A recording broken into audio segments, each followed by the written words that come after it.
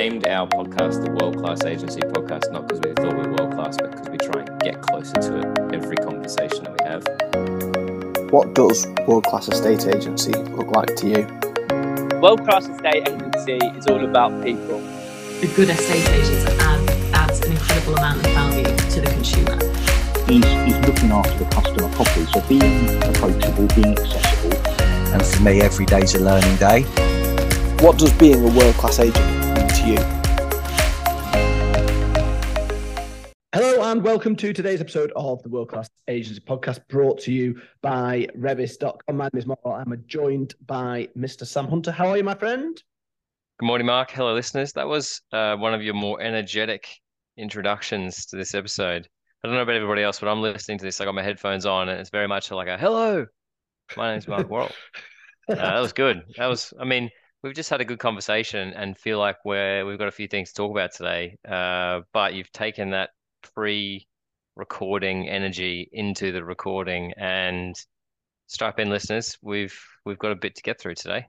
Do you know what it is actually? Before we dive in and properly start discussing, when I've listened back to a few of my videos in general, my first word is always really quite high pitched and quite crackly. So I said hello and then remembered that and thought, oh, actually, I better just calm down a little bit. Such is the excitement to be speaking to you and recording our 104th episode, I think now.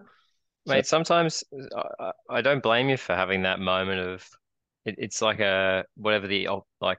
generating inertia and getting going and momentum with that hello. And actually, remember the early days of doing this, like recording a podcast, we were like, what are we going to say? Let's write it out. Let's literally write an entire script and we'll read it word for word. And now you and I are like, did you read that news the other day? Let's talk about that.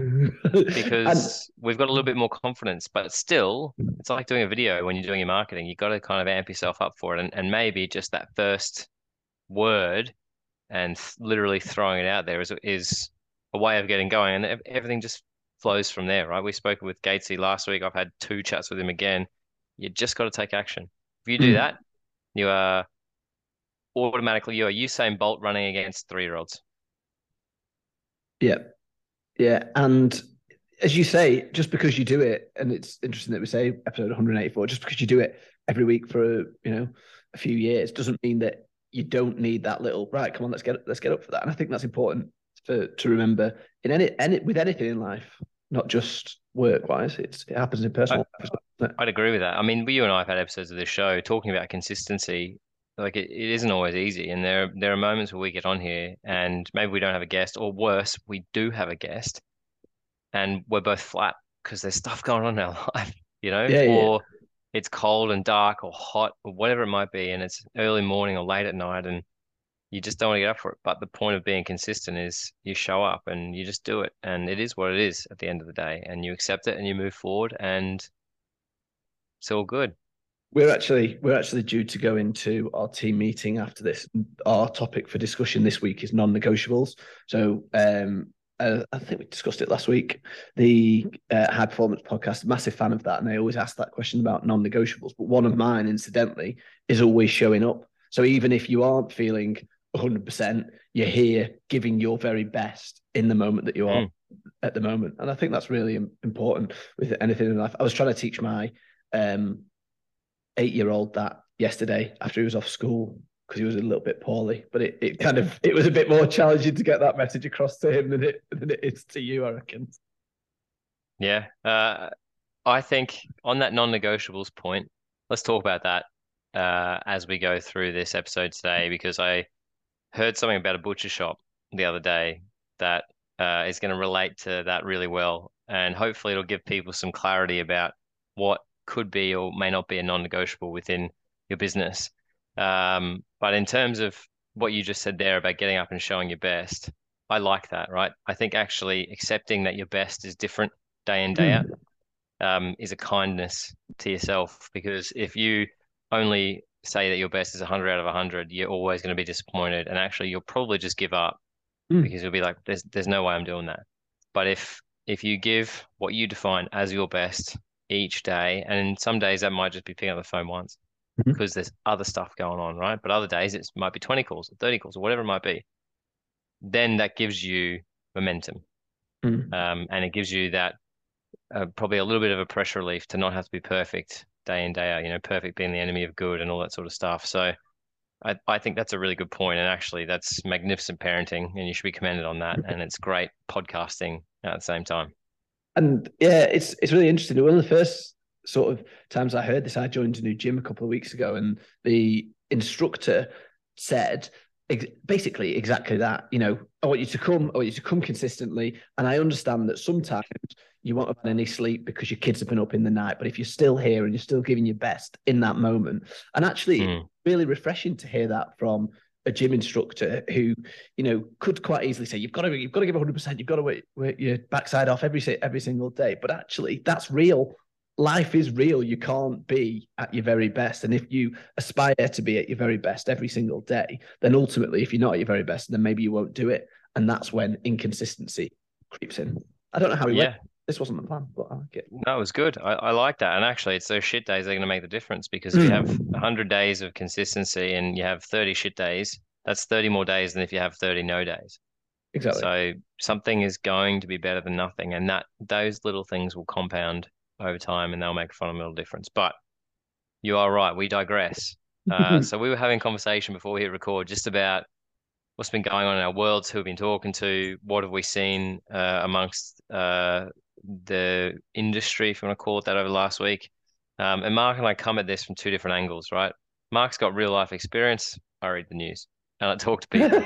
And it was pretty interesting because I said to him that there are a couple of headlines that came out of last week, and one today particularly as well, where I've read it and I'm like, no shit, Sherlock. And I just kind of want to have one of those episodes where we talk about headlines, and because headlines are a reason to pick up the telephone, right? And I think if you can look at them like that, instead of something that you sort of scoff at and go, of course I know that. Well, of course you know that. You're a real estate agent. You do this day in, day out. This is your life, right? It's your profession. It is your practice. But the people who you need to be communicating that to don't have that same knowledge base, and they probably aren't thinking, no shit, Sherlock, when they read a headline that says sellers must show greater realism on price to get homes sold, right? And the reason why I wanted to discuss that was because genuinely my reaction there was, that is so obvious. How is that news? And then I had to rein my ego in, and I had to say to myself, actually, that's really obvious to me, and it's probably really obvious to you and everybody listening, but it's not going to be that clear to the people who maybe don't understand the mechanisms around pricing and everything like that as well. And I think regardless of the market, right? Every agent in the entire world with a bit of tech in their pocket and with a bit of nous and ideally with a bit of charisma and a bit of integrity has everything that they need to list any home in their patch, right? They've got everything they need to list any home anywhere, right? But the one thing, maybe I'll say they have everything they need to list any home anywhere except the one thing that matters most, which is a relationship with the people who own the houses and a relationship with the people who want to buy the houses, right? So the best agents, right, own the ability to consistently talk to people to build actual relationships. And reading a headline that says you need to cut your price or you need to be more realistic on price to sell a house is a fantastic reason to call people and say, hey, have you seen the news lately? They're talking about you got to be realistic on price. I just thought I'd let you know what that really means, because you can either be cheap or you can be realistic. And realistic means getting great marketing and having your home in showroom condition and having a campaign that involves bringing people through and everything like that. So that's all about being realistic on price, not just being cheap. There's a massive difference. Who do you know that might need that information? Tracy's thinking about selling, or we're thinking about moving. So it's not, do you want a free valuation? It's communicating what all that stuff actually means. And genuinely, like, you got all the tools to go and win business, but you don't talk to enough people. That is the reality of where we are. And I think there's a headline that you can use to talk to people today. Interesting. There's another one. I think this is relevant to you as well. This one was from this morning, where not the same article, but almost the same message, which is that the market was moving but below asking price.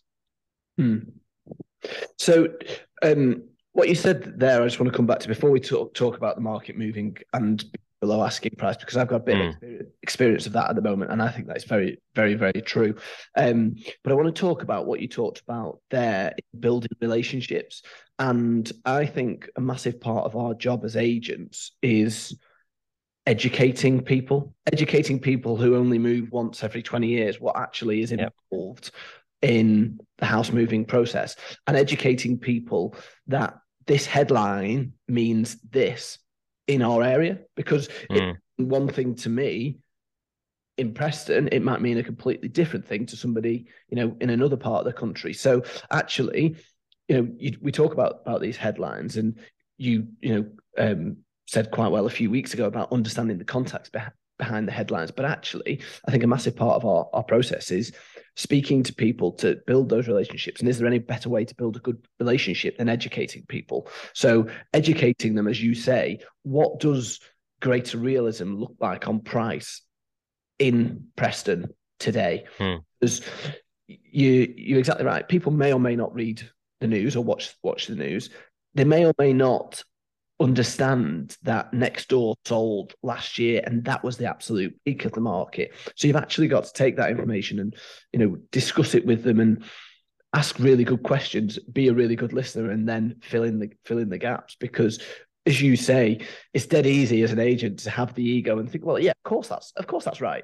But people who aren't in the market and maybe just catch a headline on the news or what have you, don't know what that means. And if you spend time educating them, as you then say, they're going to, or they're more likely to, be discussing the conversation that you had with any friends or work colleagues who mention that they're thinking of moving. Oh, well, my estate agent who I bought my house off 2 years ago rang me this week and he said this about the price. You should speak to him. And that's how the conversation will go. And I think that's a much better way than, as you say, just, who do you know who's looking for evaluation? Do you want an update evaluation on your house? Have you, ask questions, educate, and that's a fantastic way to build relationships, in my opinion. 100%. And I think it's not enough just to send this as an email or write a blog. You've got to actually make an effort to connect with these people, right? Because when we talk about relationships, you've got to we were speaking about being consistent, right? So let's relate that conversation that we hadn't intended having back to the one that we are having now, right? If you're not consistent in maintaining those relationships over time, they're going to go to the next person, right? Recency is always going to trump loyalty in a state agency. It shouldn't, but it does. It's why so many people are frustrated that, I didn't even know they were selling. Well, they got a letter through their door, someone knocked on their door, or someone put a report under their doormat or whatever it might have been, right? They went to a viewing, who knows? But that recency and that cadence of relationship building to maintenance was better than the effort that you put in, right? And especially that holds true in a changing market, right? I thought that is useful for everybody to have in their minds, right? Is the transaction is where you get paid. Does that make sense? Yep.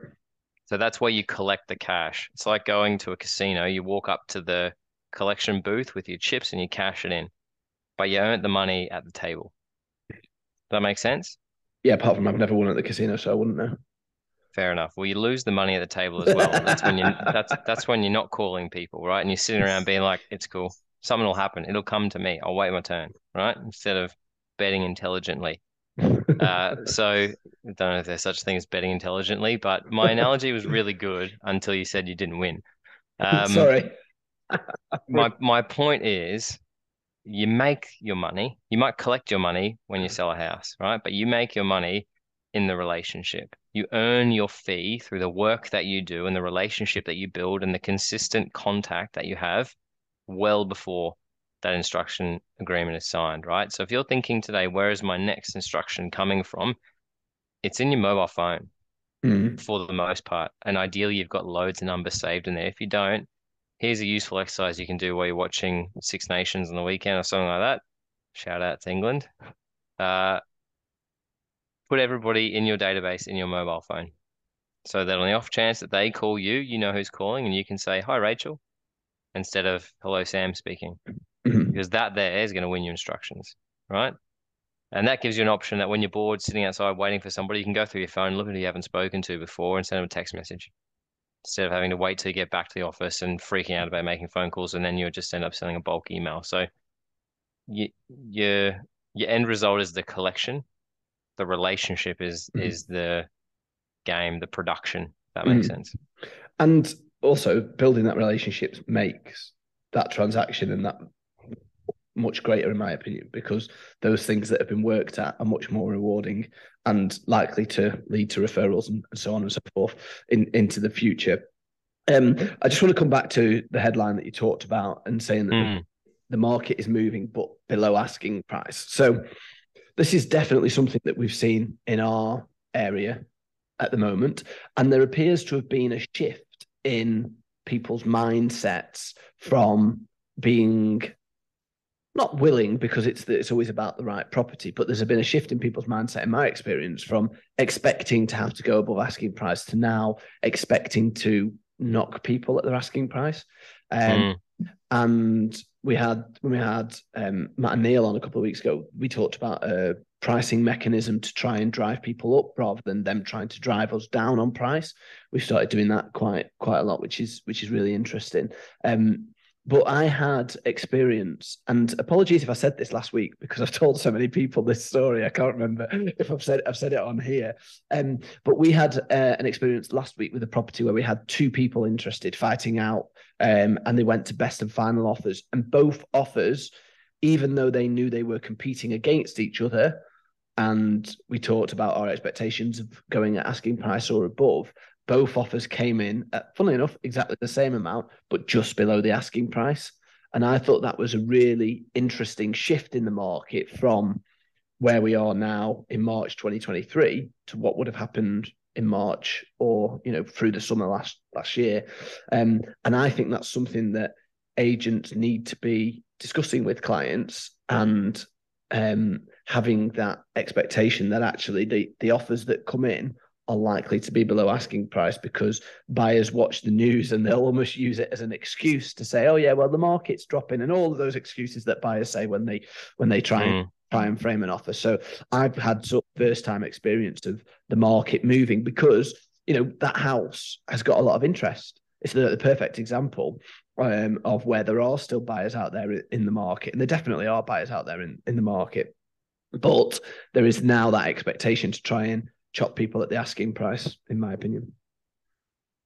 I think that's fascinating, like the psychology behind them going, you know what? No, we'll test the waters. And I know you can't give like figures or anything like that away, and apologies if everyone can hear the massive helicopter flying over my house at the moment. It's like shaking my house. It's really weird. I think it's one of those hospital helicopters. There we go. No silence in radio. Sorry about that. Two questions. How far away were they from each other? They were exactly the same amount. Interesting. And was it an obvious under asking price level? So they were like, we'll go 5% under or whatever it might be. No, it was, well, I don't need to name the property. They were $2,000 under the asking price, which was like, I don't know, 0.5%, something like that. Not a lot. Yeah, it probably was pretty close to 0.5% under. And I was shocked when we actually received those, because I just expected that, you're competing against another buyer. You know that it's going to take a really good offer. But both of them chose to just shave a little bit off, and the house is in immaculate condition. There's not like anything people would pick up on, like, oh, it needs a new roof, so we're going to knock it, whatever. But I just thought it was a really fascinating turnaround from the market that we've experienced moving forward. And that is a conversation I've had with a number of homeowners in the lounge at appraisal time, because there is now that expectation. And if you're expecting to go asking price or above, I think, unless you've got a clear pricing strategy that sets that out and you're very, very clear about it from the outset, I think buyer's expectation is now that they can make an offer. And when we've talked many times about it being a typical property market. Typically, that's what people would expect to do. They will view houses above their budget on the expectation that they can get it for a figure within their budget. Yeah. So then, and again, if you're happy to share, that'd be great. If not, just do the like cut signal on your neck, and we'll edit this bit out and move forward. What happened? How'd you pick? Who had better day? Were their terms They were both any different, or they were both in exactly the same position, and they chose the one whose sale was a bit more advanced and who seemed a little bit more secure with it. So yeah, they just chose one of them. It actually came down to really, who do we think is more serious? Which again, in a competitive market is, we talked about it last year, didn't we? Put your offer in writing, put your little sob story, put it with your solicitors. And it was kind of along those lines that we tried to work out who was the more serious buyer. So yeah, that's, but I just thought it was really interesting that even in a competitive bidding war, effectively, that they came in just under asking price. And I think it was just coincidence that they came in at the same figure, to be perfectly honest with you. yeah, it sounds like that's an arbitrary number where they just want to save a bit of money, maybe get their conveyancing fee back or something like that. It's interesting. If I'm in that position with two people there, I'd probably pick one and I'd say, congratulations, we've agreed to negotiate with you. But at the same time, $2,000 under asking price in a market that has some challenges is a good result. And I'm sure your sellers felt the same way, and that's why the deal was done. And now you just got to get across the line. So the fact that you had two offers there as well, like how good, you just like, here is a clear representation of the market as if you're ever going to get one. And that is, if we're looking for a story to tell about multiple offers and why they're so important, like even if they were 20, 30, 40 grand apart, right? Having two there shows that there is a market and there is a decision to be made. Having one, they're always like, oh, there's maybe someone else out there. Having none, there's always somebody else out there willing to pay 10% over. So offers are the biggest currency for getting great results, and great results are the biggest currency for getting new instructions. Write that down, everybody. I think that's pretty good. Go on, say it again. Oh, offers are the greatest currency for getting great results, and getting great results is the greatest currency for winning new instructions. Sorry, I can only say things once, mate. It's like it comes out. It's like I speak in tongues sometimes. I do this at work all the time. People are like, can you say that again? We want to put that in the blog, and I'm like, no. And then even in webinars, we record all the webinars. Even like, we did one like the other week, and this will be a surprise for everybody. Simon and I don't necessarily rehearse our webinars before we go and do them. And it was a blinder, and we came out of it, and I was like, what just happened there? I've never ever said that before. It's clear. And he's like, no, me neither.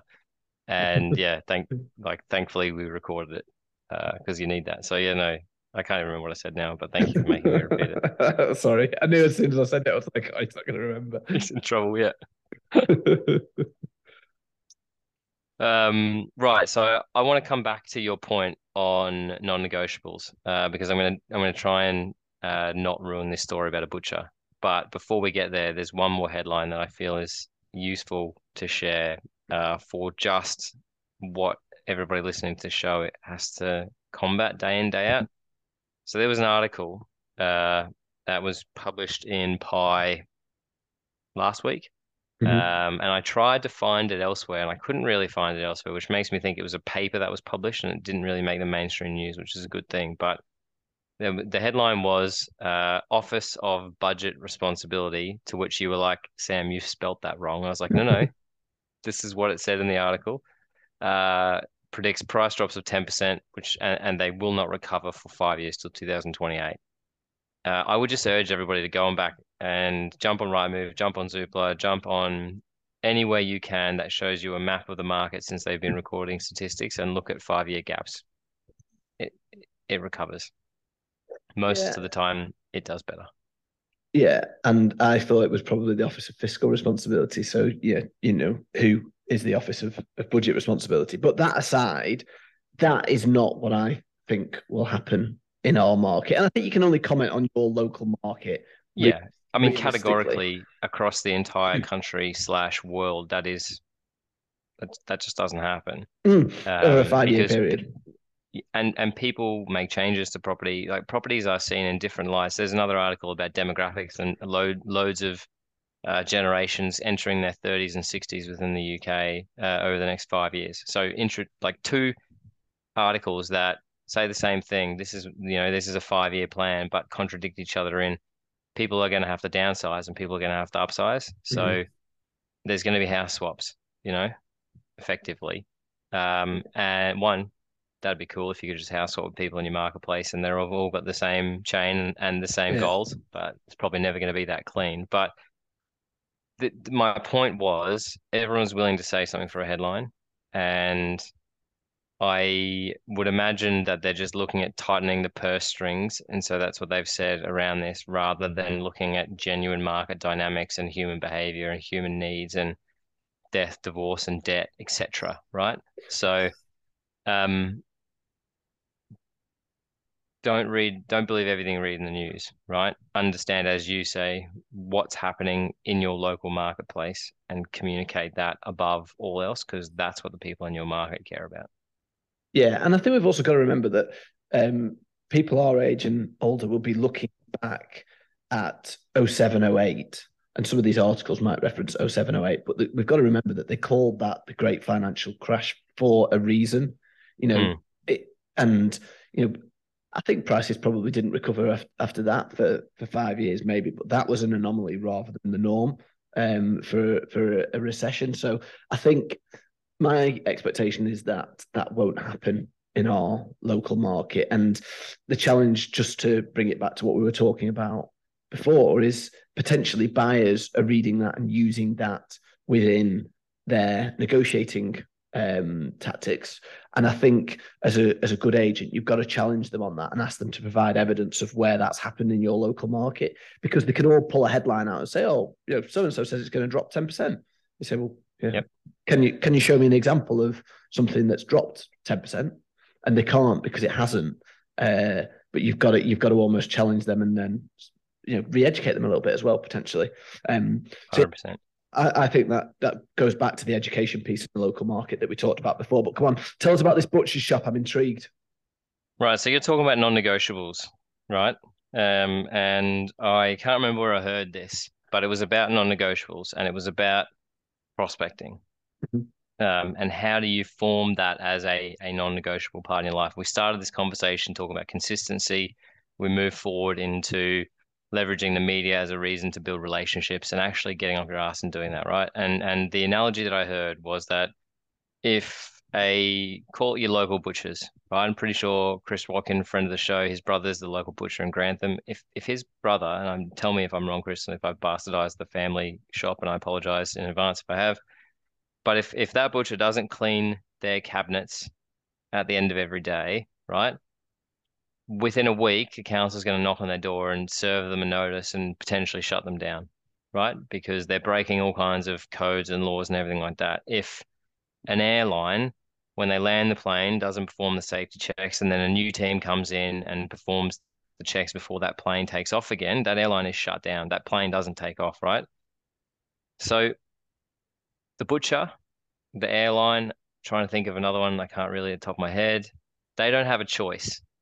They've got to do these daily activities, these non-negotiables for their business to survive, let alone thrive, right?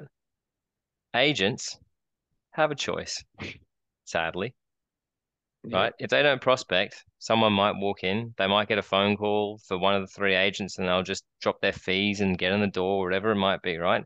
But they have a choice whether to prospect or not. And there are so many of us out there, hand up, right? You and I both have our hands up here. We're not perfect. We've had these times where the choice is not going to do it today. I'm not going to show up and give my best because I know I won't give 100 out of 100.